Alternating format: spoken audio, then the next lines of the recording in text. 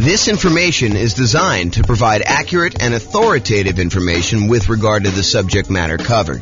It is offered with the understanding that the presenters are not engaged in rendering legal, accounting, or other professional services. If legal advice or other expert advice is required, the services of a competent professional should be sought. Welcome to the Boston Real Estate Investing and Real Estate Financial Planning podcast. Learn all about investing in real estate in Boston, Massachusetts, with a combination of real estate financial planning and modeling with numbers specific to Boston, plus syndicated, more generalized recordings of live and pre-recorded real estate investing classes, not all of them specific to Boston. Be sure to stay tuned after the podcast for a message from our sponsors. Well, good afternoon and welcome everyone. I am James Orr, and this is a special presentation. I get to share with you today a brand new tool that I created, right off the press, hot off the press, I guess is how they say it. So this is having confidence modeling retirement with real estate investments.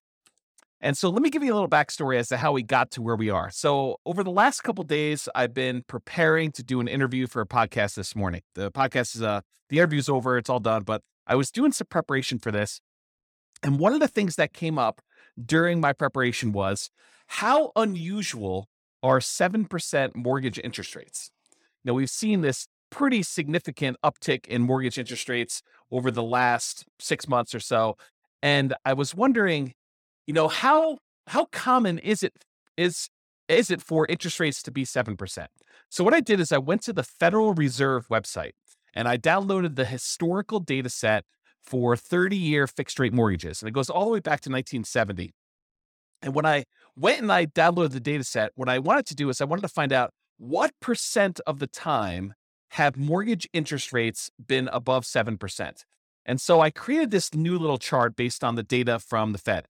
And so this is being recorded in October of 2022, October 13th, 2022.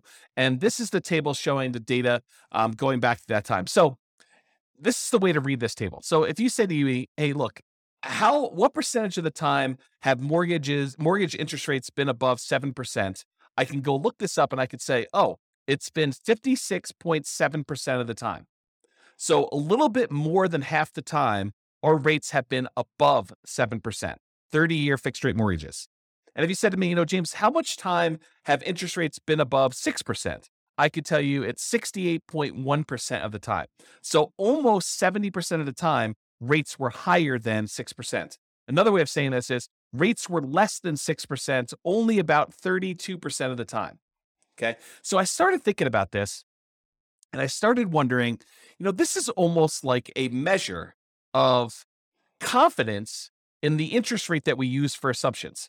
Now, when you're analyzing a deal to buy right now, if you're going to go download the world's greatest real estate deal analysis spreadsheet and you're going to go analyze a property you're considering buying in the next 30, 60, 90 days, this is not what I'm talking about now. This is not, you don't use this new tool that I created in order to figure out how confident you are in the interest rate for doing that. That's not what this is for.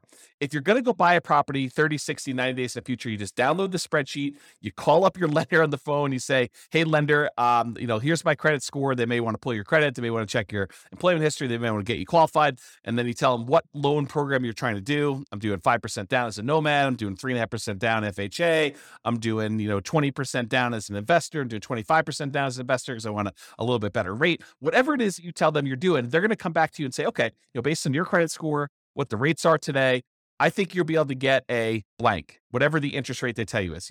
Right now it's probably in the 7% range based on what you're doing. So they'll go and they'll use that. And then when you do your deal analysis, you use that mortgage interest rate in your deal analysis spreadsheet.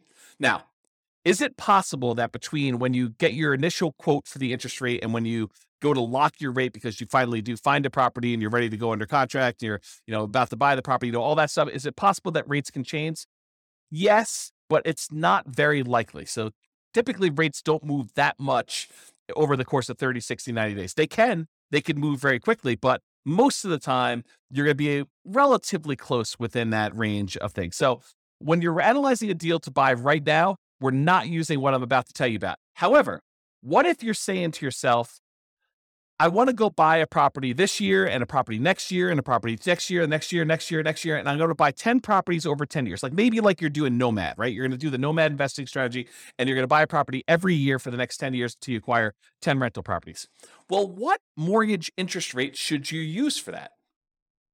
Right? It's a hard question, right? You don't use the interest rates that's today because we know that rates today are not going to be what they are going to be next year or the year after that or the year after that. So if you're in a really low interest rate environment, it's 2, 3, 4%, and you think to yourself, I'm going to use that, that's a risky assumption that, I'm going to be buying these properties. They're going to be 3% more expensive or 5% more expensive, whatever you think the appreciation rate is and the rent appreciation, you're going to use that. And you're thinking to yourself, okay, I'm going to buy a property. What's the one I'm going to buy next year? What does that look like? And what's the mortgage interest rate I might get on that particular property next year? And the question then becomes, what rate do you use a year out, 2 years out, 3 years out? And how risky is that assumption? So that's what I've been thinking about. So, if I'm recording, the other thing is, let's say I'm recording a podcast episode for you and I'm telling you about a particular strategy someone's using. I'm saying, okay, this person's going to buy a rental property every year, or as soon as they save up enough down payment, they're going to buy their next one. Save up the next down payment, they're going to buy their next one. And I'm using an interest rate of 4.5% for that. Or let's say I'm using 7%. Let's say I use the interest rate from today. How confident should you and I be in my story that these are going to be numbers that are achievable, that the rates are not going to be higher than that? And if they're better than that, that's great. It works out a little bit better in most cases, almost all cases. If the interest rate's lower, then it works out even better. But if the rates are higher, that's problematic for our assumptions, right? That's saying that I'm not very confident in that model.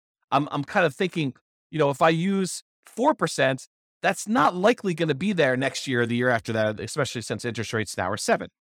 So the question then becomes, how confident am I in that particular interest rate risk? So what I did is I created a brand new tool, and it's based on that data I got from the Federal Reserve website. When I downloaded it all, I kind of did some data analysis, not really a lot of data analysis. I just went and I did some calculations on it. And I came up with this new thing. It's called the Mortgage Interest Rate Confidence Meter. And what it tells you is it's super simple, super simple.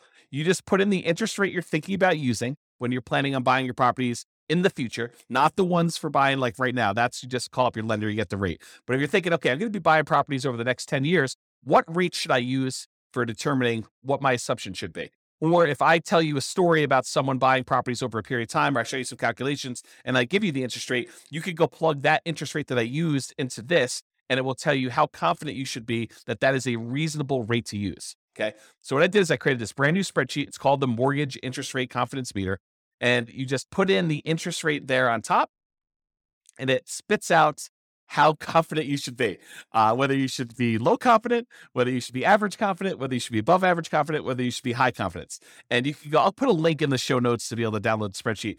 And I may decide ultimately to write a version of this for the Real Estate Financial Planner software at some undefined point in the future, because I'm not sure if I'm going to get to this. It's not super high priority, but it is an interesting exercise of how risky are my assumptions going into this. So the spreadsheet is super simple to use. When you go download it, you just put in the mortgage interest rate you're thinking about using for your future real estate purchases in that light yellow box that says mortgage interest rate. It's really, really simple. Number 2, you read the meter. So that's it. You just look at the meter. It tells you like how confident you should be in that particular number. And what it's really doing is it's looking at the historical data and it's telling you what percentage of the time interest rates were that or better. So if you have an interest rates where you put in 10%, it'll tell you what percentage of the time interest rates were better than 10%. Super simple tool used for determining whether the assumptions someone used, whether it's me or someone else, or the assumptions you're thinking about using for modeling future purchases of real estate are going to be valid for you. Now, I'll end with this one thought. So I want to try to keep these relatively short. I'll end with this one thought.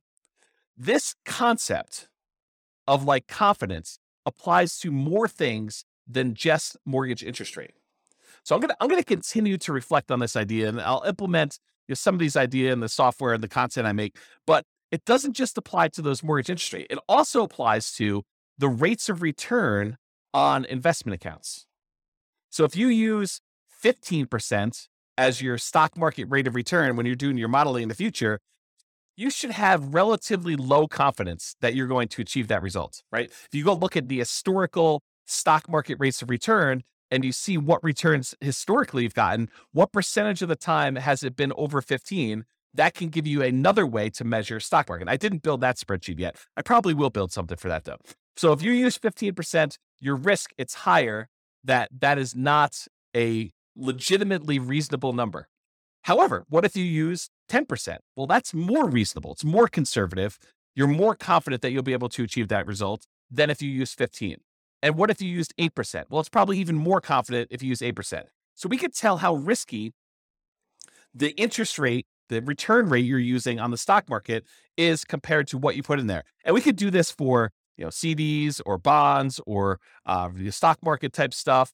I also want to apply it to things like appreciation rate. So if you put in, my properties are going to appreciate at 6%. Well, I could say, well, let's go look at historical data.